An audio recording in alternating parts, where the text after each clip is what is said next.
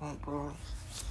Um, well, a few chapters away from part 3, so I'm gonna do 4 chapters on this episode, and part of this episode will be part of part 3. So here we go with the first chapter of this episode. At least they cared enough for my well-being to stick me in solitary, though even when I wound up next door to someone I'd put away, Marley the Mute, at least he made the place a little quieter. Sometimes we'd play hangman by passing a slip of paper back and forth through an elvet. I lost every round. It made me wonder who else Marley might have been if I'd made the effort. Otherwise, there wasn't much to do in my cell besides sit and steam. Sarah's betrayal was like a gut punch. The best memories were the hardest to cope with. Walks on the beach, elbow rides through the Everglades, trips to Niagara Falls, New York City, Yellowstone Park, all tainted now. We started in love and round up strangers. Wasn't it supposed to be the other way around? I was deep into a set of prison cell push-ups when a flabby corrections officer with bad skin announced I had a visitor. My first thought, Sarah had come around, wanted to talk things through with me before she set the official record straight. I saw in a flash already I was to forgive her, even if she never forgave me. And yes, I'd done plenty that needed forgiving. I worked out a short speech in my head as the CO led me to the visiting area. I let her know that she had my attention now. I understood who I'd been, and I wouldn't be that person anymore. I was done playing fast and loose with our wedding vows, with the policeman's oath of honor, with every promise I'd ever made. Whether we stayed together or split, I'd love and cherish her, for richer or poorer, in sickness or in health, until the end of my days. But it wasn't Sarah I found waiting for me. It was Defoe, Vincent's right-hand goon. One look at him, and I forgot all about my little me coke bar. I was spitting mad again, angrier at Sarah than I'd ever been before. Like we'd set up this renderous, and she'd set Defoe in her place.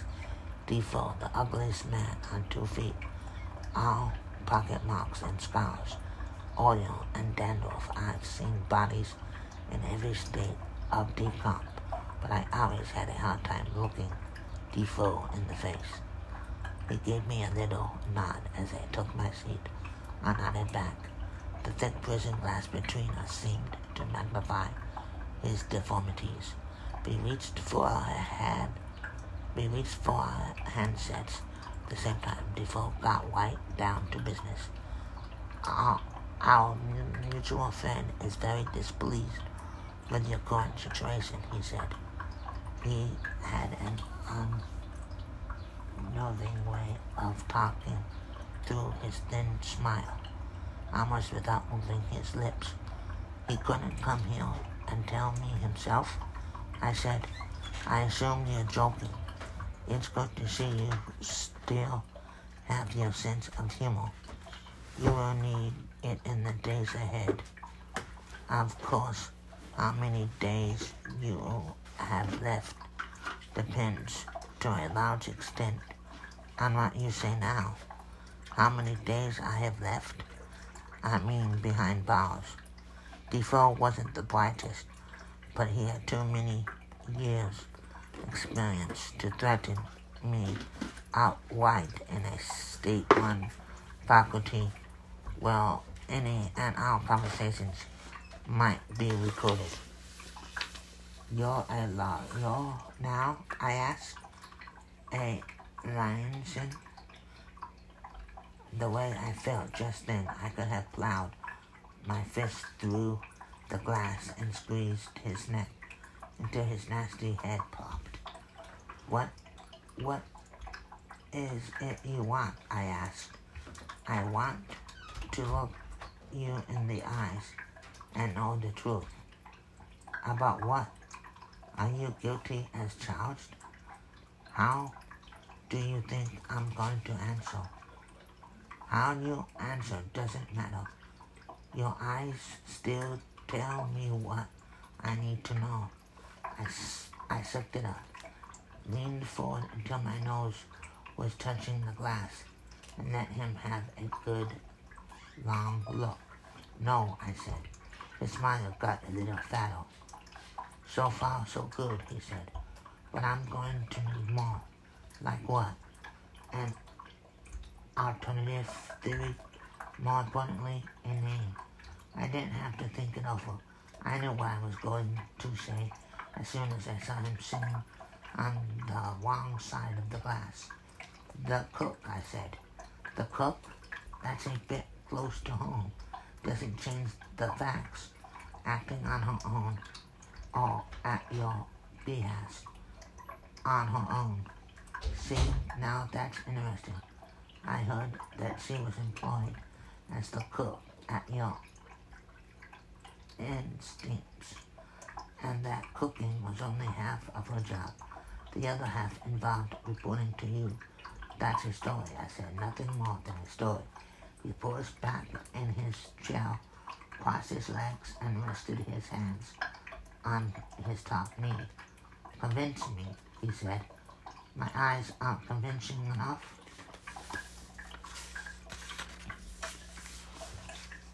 In a word, no. So what proof do you have to offer?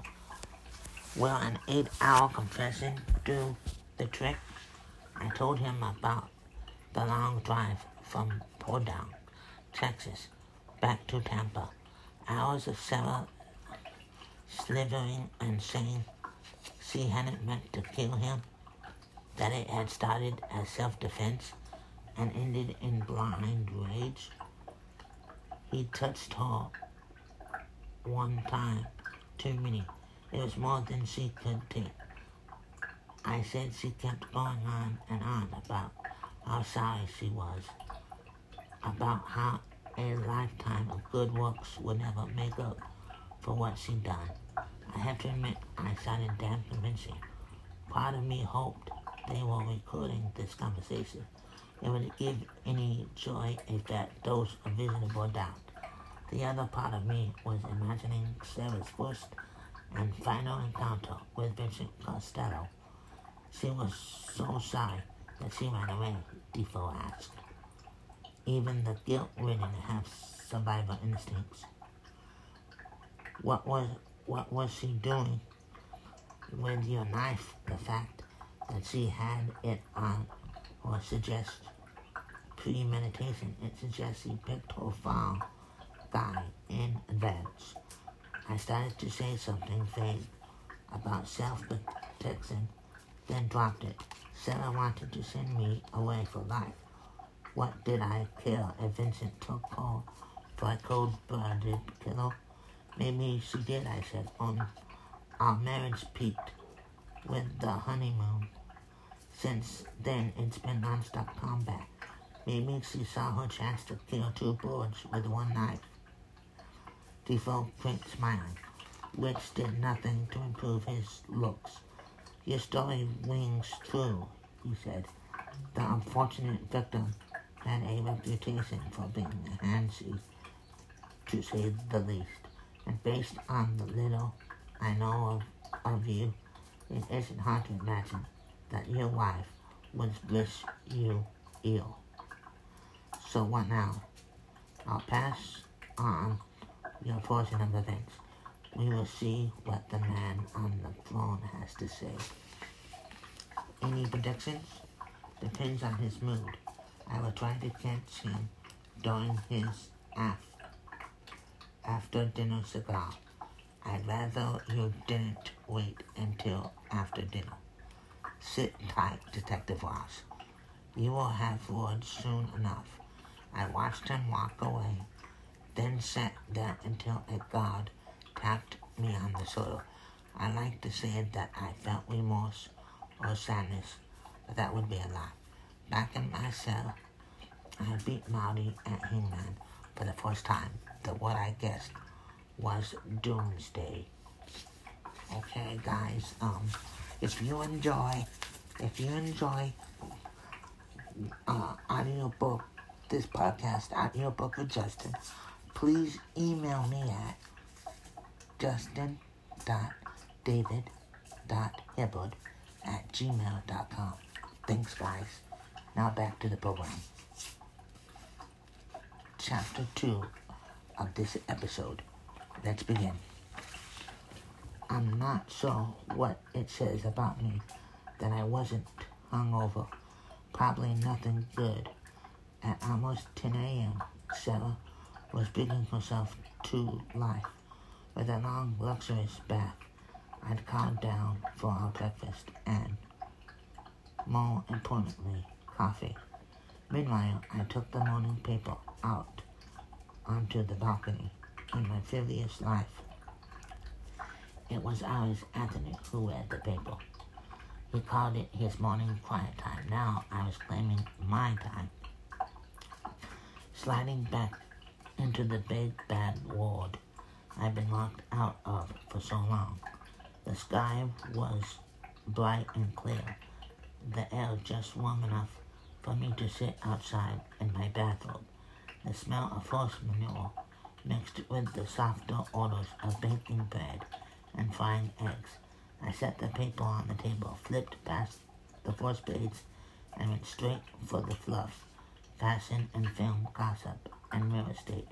It felt like the kind of day, the kind where you linger and mingle and keep the mood light.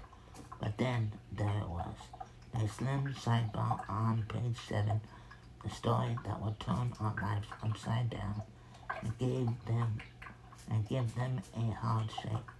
The headline said it all. Disgraced detective set free on $5 million bail. I waited until my breathing slowed to a semi-normal rate, then read through to the end. There was a lot of speculation about who had such deep pockets. I could have solved that mystery. The question was why. Why was Uncle Vincent backing a cop who'd been caught red-handed holding the weapon that murdered his nephew? But case scenario, at least for us, Vincent wanted seen outside, though he could snatch him up and take his time. I had no trouble believing that Vincent would pay $5 million for the privilege of Anthony's model himself, Mano. Worst case scenario, Scene had powers of persuasion I'd never noticed. He'd convinced Vincent that the knife was a plant. There was no way Vincent would let himself be convinced unless Scene showed him another killer, and Scene only had 3 options to choose from: Sarah, Serena, and me. I was spinning back and forth, trying to figure out which scenario was most likely, when the French doors opened behind me, and Sarah came strolling out with her breakfast tray, balanced professionally on one palm. I don't think coffee ever smelled this good, she said. You must not have heard the knocking. The bath had done wonders for her. She'd woken up looking green around the gears and pale everywhere else. Now there was color in her cheeks again, a bounce to her step. She seemed weightless, ready to burst into song. Then she saw my face. Oh, honey, she said, I know I only just got here, but we both agreed we can't be seen together until after the trial. Last night was risky enough. It isn't that, I said. Then what's the matter? She set the tray on the table, blushed, or stood damp pale back, behind her ears, and rested a hand on my shoulder. Don't tell me the drinking did you in, she said. That isn't the Anna I know. I just held up the paper and pointed. She hadn't made it past the headline before she dropped into her chair and let out a sharp whimper. Oh my God, she said. I know. But who? I'll give you one guess. Vincent? I nodded. But why? That's the $5 million question. Coffee, she said. I need coffee. I filled our cups while she read on, her face going from ruddy to crimson. You think Vincent will kill him? She asked. I was impressed. She seemed genuinely concerned, and not for herself. Life in prison was bad enough for her soon-to-be ex. She drew the line at capital punishment. The clinical side of me thought, that's reversed. That's reserved for other people's husbands, but this wasn't the time for a catfight. Consider the alternative, I said. My erstwhile uncle-in-law won't be satisfied until someone stops breathing. Sheen was framed. We framed him. Maybe he figured it out and made Vincent a believer. Sarah lifted the lid off her egg Florentine and set it back down without so much as glancing at her plate. Then she took a little tour of the balcony, running her hand absent-mindedly along the railing. She looked as though she'd lost her wits. It never ends, she said. You turn what you think is the final bend, but the road just goes on and on and on. Oh, it will end, I told her. Everything does. The question is, how will it end? And whether or not there will be anything left for us afterward. She sat back down, her eyes glassy, her mouth hanging open. What are you going to do? She said. What in the world are we going to do? Before I could answer, bells started going off somewhere in the room, behind us. Long, short. It was the ringtone on my burner phone. Only one person knew the number. That's Serena calling, I said, not sure yet whether I had the will to answer. Sarah sprang up. I'll get it, she said. I haven't talked to Serena in ages. The phone's on my nightstand. I followed her inside, watched her lunge across my bed, grab at the phone, knock it to the floor, and then go scampering after it, on hands and knees. Serena, she said. Serena, are you still there? Put it on speaker, I said. She fumbled for the button. The voice that filled the room wasn't Serena's. She's sitting right here, a man said. Would you like to speak with her? Defoe, I recognized his natural whispery voice. Remembered telling Vincent that his right-hand man sounded more like a librarian than a killer. Sheep's clothing, Vincent said. It sounded like a warning. I thought now that maybe it was. Sarah, Serena said. Whatever you do, don't. Defoe snatched the phone back. Is it Sarah I'm speaking with? Defoe said. I thought this was Anna's line. I started to answer, but Sarah beat me to it. It's Sarah, she said. And if you hold on, I swear to God, I'll.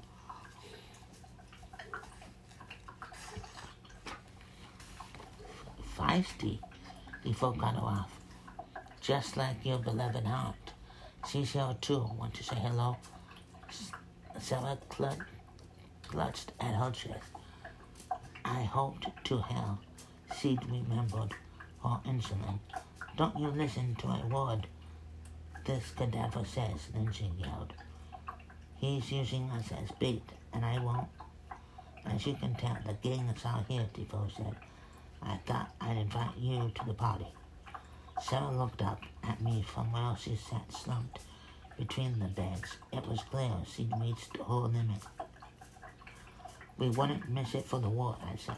You need us to bring anything? Do my ears deceive me? Or is that the widow Costello? Hello, Defoe. How's life as Vincent's trained monkey? Always so brave, he said, at least from a distance. Last time I saw you, you were fleeing the scene of an accident. You're lucky I didn't call the police. Thanks for that. Now about this little Sinding. Here's the deal. It's a kind of surprise party. At least we want the location to be a surprise. He told us to pull up outside Nancy's house at 8 o'clock p.m. on the dot. There would be a black sedan parked at the curb. We were to follow it to what he called the party house. Needless to say, any sign of an uninvited guest or guests, and the evening will end very badly for your friends. With that, he hung up. The room went as quiet as a crypt.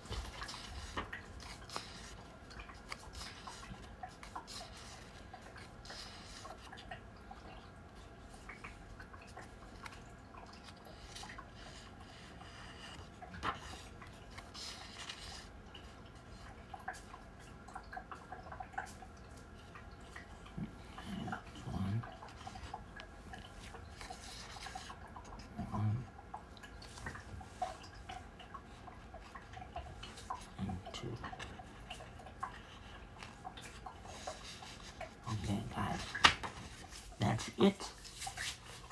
I was only 2 chapters away from part 3. Now, part 3. Are you ready for the 3rd chapter of this episode? Let's begin. Slow down, Hannah said. We won't make the flight if you get pulled over. I took my foot off the gas until the speedometer hit 70. A compromise you'd have to live with. We need to call the police, Hannah. This is way, way, way above our pay grade. We're dealing with professionals here.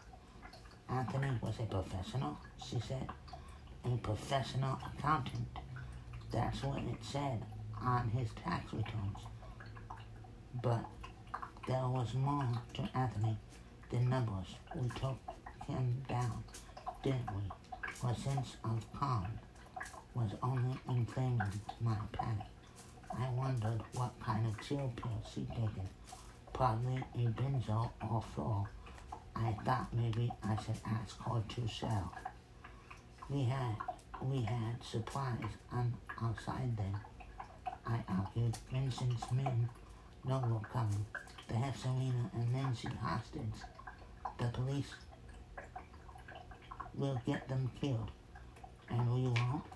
No, because we will have supplies on our side again. What are you talking about?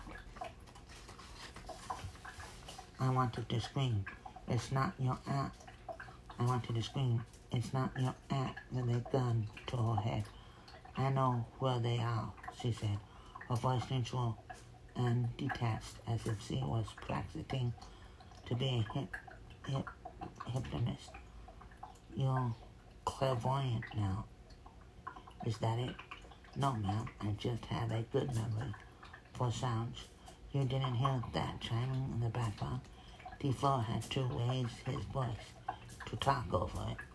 I tried replaying the call in my mind, but I'd been too frantic to pick up on anything past Defoe's instructions. Anthony hated that clock, Anna said. What clock?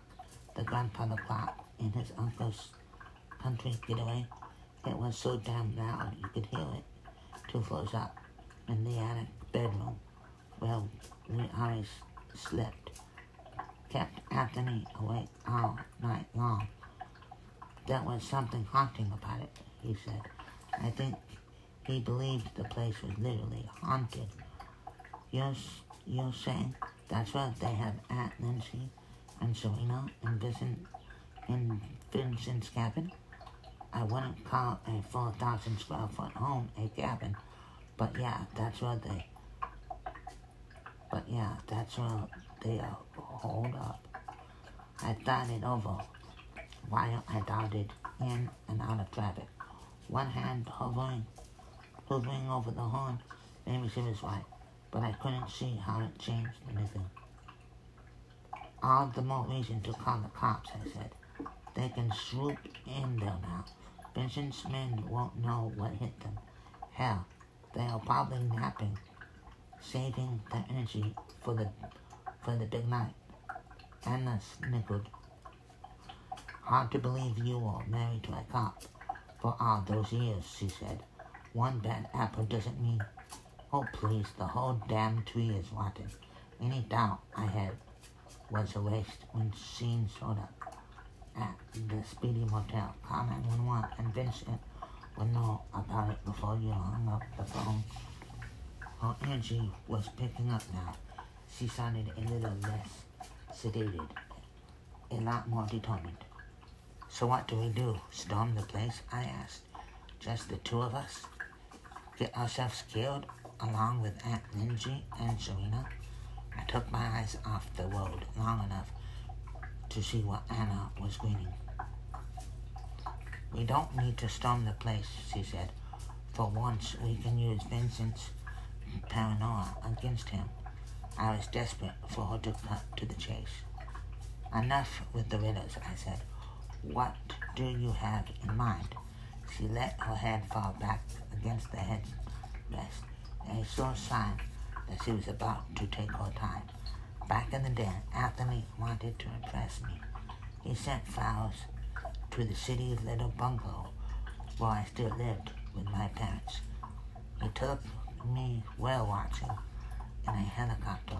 He even cooked for me, if you can picture that. And he let me in on family secrets. I'm talking family with a capital F. We'd only been dating a month when he brought me to one of the infamous Costello retreats at Vincent's Backwoods Select. I was peacock proud. I couldn't believe it. Anthony Costello wanted to show me off to his family, like I was a prize, like he was sure this little bumpkin from Jackson would make their jaws drop. All three career criminals at the top of their game, people who hold baseball teams and yachts and penthouses around the globe. I thought enough with the rag, two witches adorned, but trying to speed her up would only slow her down. Anthony and I got there early. He wanted to show me around the grounds, but grounds he meant 1,000 acres of Florida wilderness. Like I said, I grew up in the sticks, but I'd never been much of a country girl, especially not Florida country. Live oak and cypress swamps, alligators, and indigo snakes. Throw in a broken down plantation house, and you have got the set for a slasher movie. But now I had my man to protect me. He led me down this windy, overgrown trail for what felt like miles, though. I don't think it could have been. I'm not sure how many acres are in a mile. Anyway, we got to a spot where the trail was blocked by an enormous moss-covered log. I was ready to climb over it, but Anthony held up my hand. He said he wanted to show me something, told me to stand back. I watched him crouch down like a sumo wrestler and set both hands on that log. Then he pushed and heaved and grunted until he turned red in the face, and there was split flying out of his mouth. The thing didn't budge, but he kept on trying, like nothing short of a hernia would stop him. I thought, what the hell are you doing? But since we weren't married yet, I only said, "Want some help?" He stepped back. "Go on," he said. "Give it a try. Maybe a woman's touch would do the trick." Pushing solo wasn't what I had in mind, but I could tell something was up. So I played along. I crouched down just like he had, laid my hands where he'd laid his, and shoved it with all my might. Well, the thing rolled right away, and I nearly did a face plant. It couldn't have weighed more than a pound or two. Meanwhile, Mafia Boy was laughing his tonsils out. I was mad as hell, but I laughed along with him, because that's what you do when you think you might be in love with someone you barely know. Then he stood up straight, stopped laughing, and pointed. There was a square of blue top on the ground where the log had been. He pulled it back and revealed a round steel door, like the kind you'd see on top of a submarine. He grabbed the handle, twisted, and pulled. "My uncle had this put in," he said, "in case the wrong people came visiting." I stepped forward and took a look. There was a shiny metal ladder leading down into the dock. Anthony told me to think of it as a shortcut, then said, "After you, I damn near had a full-blown panic attack." "Are you crazy?" I said before I could stop myself. "I'm not climbing down into that black spider pit." He told me to relax. "My uncle thinks of everything," he said. He reached his hand down under the rungs and flipped a switch. The hole lit up like the runway. "See," he said, "Uncle Vince even flees in style." He told me the trail ended at the country road. Vincent had a car hidden in the brush, a BMW, which for him was slumming it. "So shall we?" he asked. We climbed down. The tunnel was made of poured concrete. It had track lighting, and I swear to God, the thing was climate controlled, not a spider in sight. If we hadn't stopped to have a little fun, we'd have made it back to the house in 10 minutes flat. I didn't understand how that was possible, given the epic hike we'd taken above ground. But there you have it. The Costellos are magical in their way. The tunnel lets you out in the basement. From there you cross the rec room and take the stairs to the kitchen. We were coming up on the upper. I gave Anna a sideways glance. "Let's me out," I said. I crossed the rec room. She flashed a big smile. "I will draw you a map on the plane," she said. That was the third chapter of this episode. Are you ready for the last and final chapter of this episode? Let's begin. So there, I was walking up a painted mile-long Costello driveway toward a place I never thought I'd see again. Those spine-chilling live oak trees looming on either side. Apart from what moonlight made it through the branches, the place was pitch dark. I'd have traded places with Sarah in a heartbeat. I had a gym bag strapped to one shoulder, and inside it was the roughly $1 million I'd raised for Sarah and Serena. I thought about holding back a few $100,000, but million has a ring to it, the kind of ring that would get before salivating, as Anthony put it. That's one greedy son of a bitch, and if anyone knew greedy sons of bitches, it was my dearly departed. Besides, if things went according to plan, D4 wouldn't get to keep the cash, and if things didn't go according to plan, it wouldn't be of any use to Sarah or Serena. I was glad I talked Sarah out of calling the cops. In my book, death, even a slow death, beats the hell out of life in prison, and there wasn't any way to send in the cavalry without putting ourselves on the most wanted list. At the very least, Scene's old running buddies would want to know why Vincent saw fit to kidnap an unskilled worker and an aging nurse.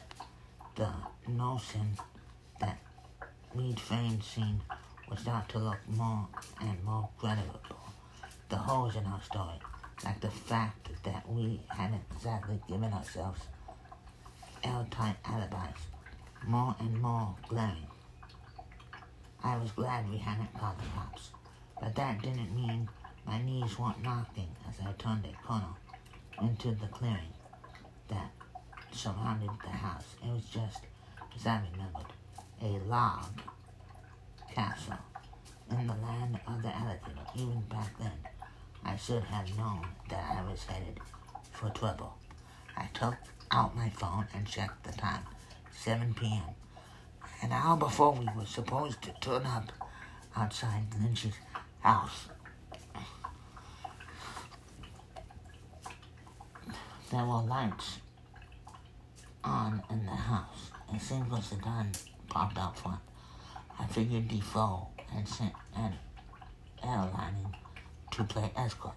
No way he'd have gone himself on the off chance we had called the cops, and Brooke was too valuable to risk over a car ride. The sedan was the same car I'd won from in that alley. That meant Defoe was inside and had Brock with him. It was always possible they brought back up, but Costello's men generally work in pairs, just like the police. Here goes nothing, I thought as I started across the clearing. I watched for an eye at the window, a crack in the sage, but there wasn't any movement that I could see. Why?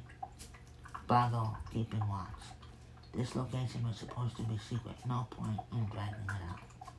I walked right up into the porch and rang the bell, like a trick-or-treater or a Jehovah's Witness, then stepped back so that whoever answered would have a full view from the side window. It was Defoe, first speaking from behind the curtain, then stepping through the open door with a handgun pointed at my dome. How? The grandfather clock, I said. That was sloppy on your part. I suppose it was. But now, here you are, as I said before, always so brave.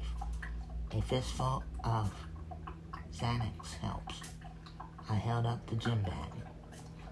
I came bearing gifts, I said. How thoughtful. Of course, I will need to give you a quick search before I allow you inside. I put the bag down, assumed the position. He squinted into the clearing, then hoisted his gun in his pants and gave me a very thorough search. Enjoying yourself? I asked. Not yet, he said. Later, I plan to have loads of fun. I'm sure you will. There's $1 million in that bag, and more where that came from. The second part was a lie, but I thought it might stop Defoe from shooting me in the head and taking the money. He picked the bag up by the straps, held it out in front of him. Feels about right, he said, handing it back to me. We will make sure once we're inside. Meanwhile, where is your cook? Don't tell me she declined our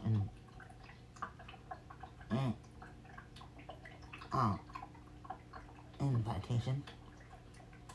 She ran, I said. You scared her senseless. She's probably checking into a hotel in Oxaca right about now. How unfortunate. I was hoping a bag full of cash might make it a little more fortunate. Let's see where the evening takes us. I followed him inside, down a long entrance hallway, and into the dining room. Brock was there, leaning against the wall between two portraits of Vincent and his long-dead father. Lindsay and Serena were there, sitting on opposite sides of the table. They each had one hand zip-tied to their chair and the other free. There were empty TV dinner containers sitting on placemats in front of them. I just missed feeding time. The grandfather clock was there too, ticking away as loud as ever. I gave it a mental ring. Thanks for the tip, pal. You guys all right? I asked. Serena nodded. Tell me Sarah's all right, Lindsay blurted out. She's fine, I said. At least they looked healthy for now. Defoe was probably waiting for a full house before he pulled out the iron meter. On the table, he said, meaning the bag. I hoisted it up and set it down. You don't think of money as being heavy, but $1 million has mass. I needed both hands. Now open it, he said. Speaking of having mass, Bork abandoned his tough-guy lean and came lumbering over. He smelled like garlic and cheap tobacco. I glanced at Serena, then Lindsay. They looked numb, curious, and terrified, all at once. Prepare to be a whole lot richer, gentlemen, I said. Of course, are you split? It is up to you. If you're not the selling types, there's always pistols at dawn. Quit stalling, Bork said. For a troglodyte, he was down prospected. I was stung. According to Grandpa time, it was almost 7:20, and a lone reinforcement should be arriving any minute. If we weren't in sync, the evening would end very badly. Patience, I said, stretching out under the table and tucking the zipper back. You will have the rest of your lives to spend this. I spread the flaps about, gave them a gamble at their new fortune. Bork nearly spit out his gold caps. Defoe played it cool, but I caught a slight tremor in his lower lip. Now empty it, he said.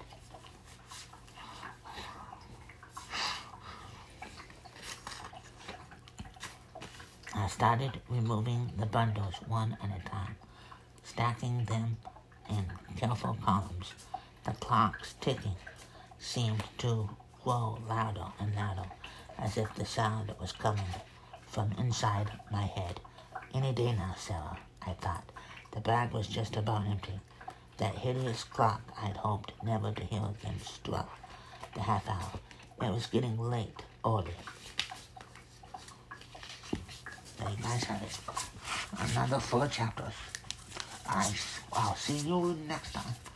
And I'll see you next time for more. Bye-bye, guys.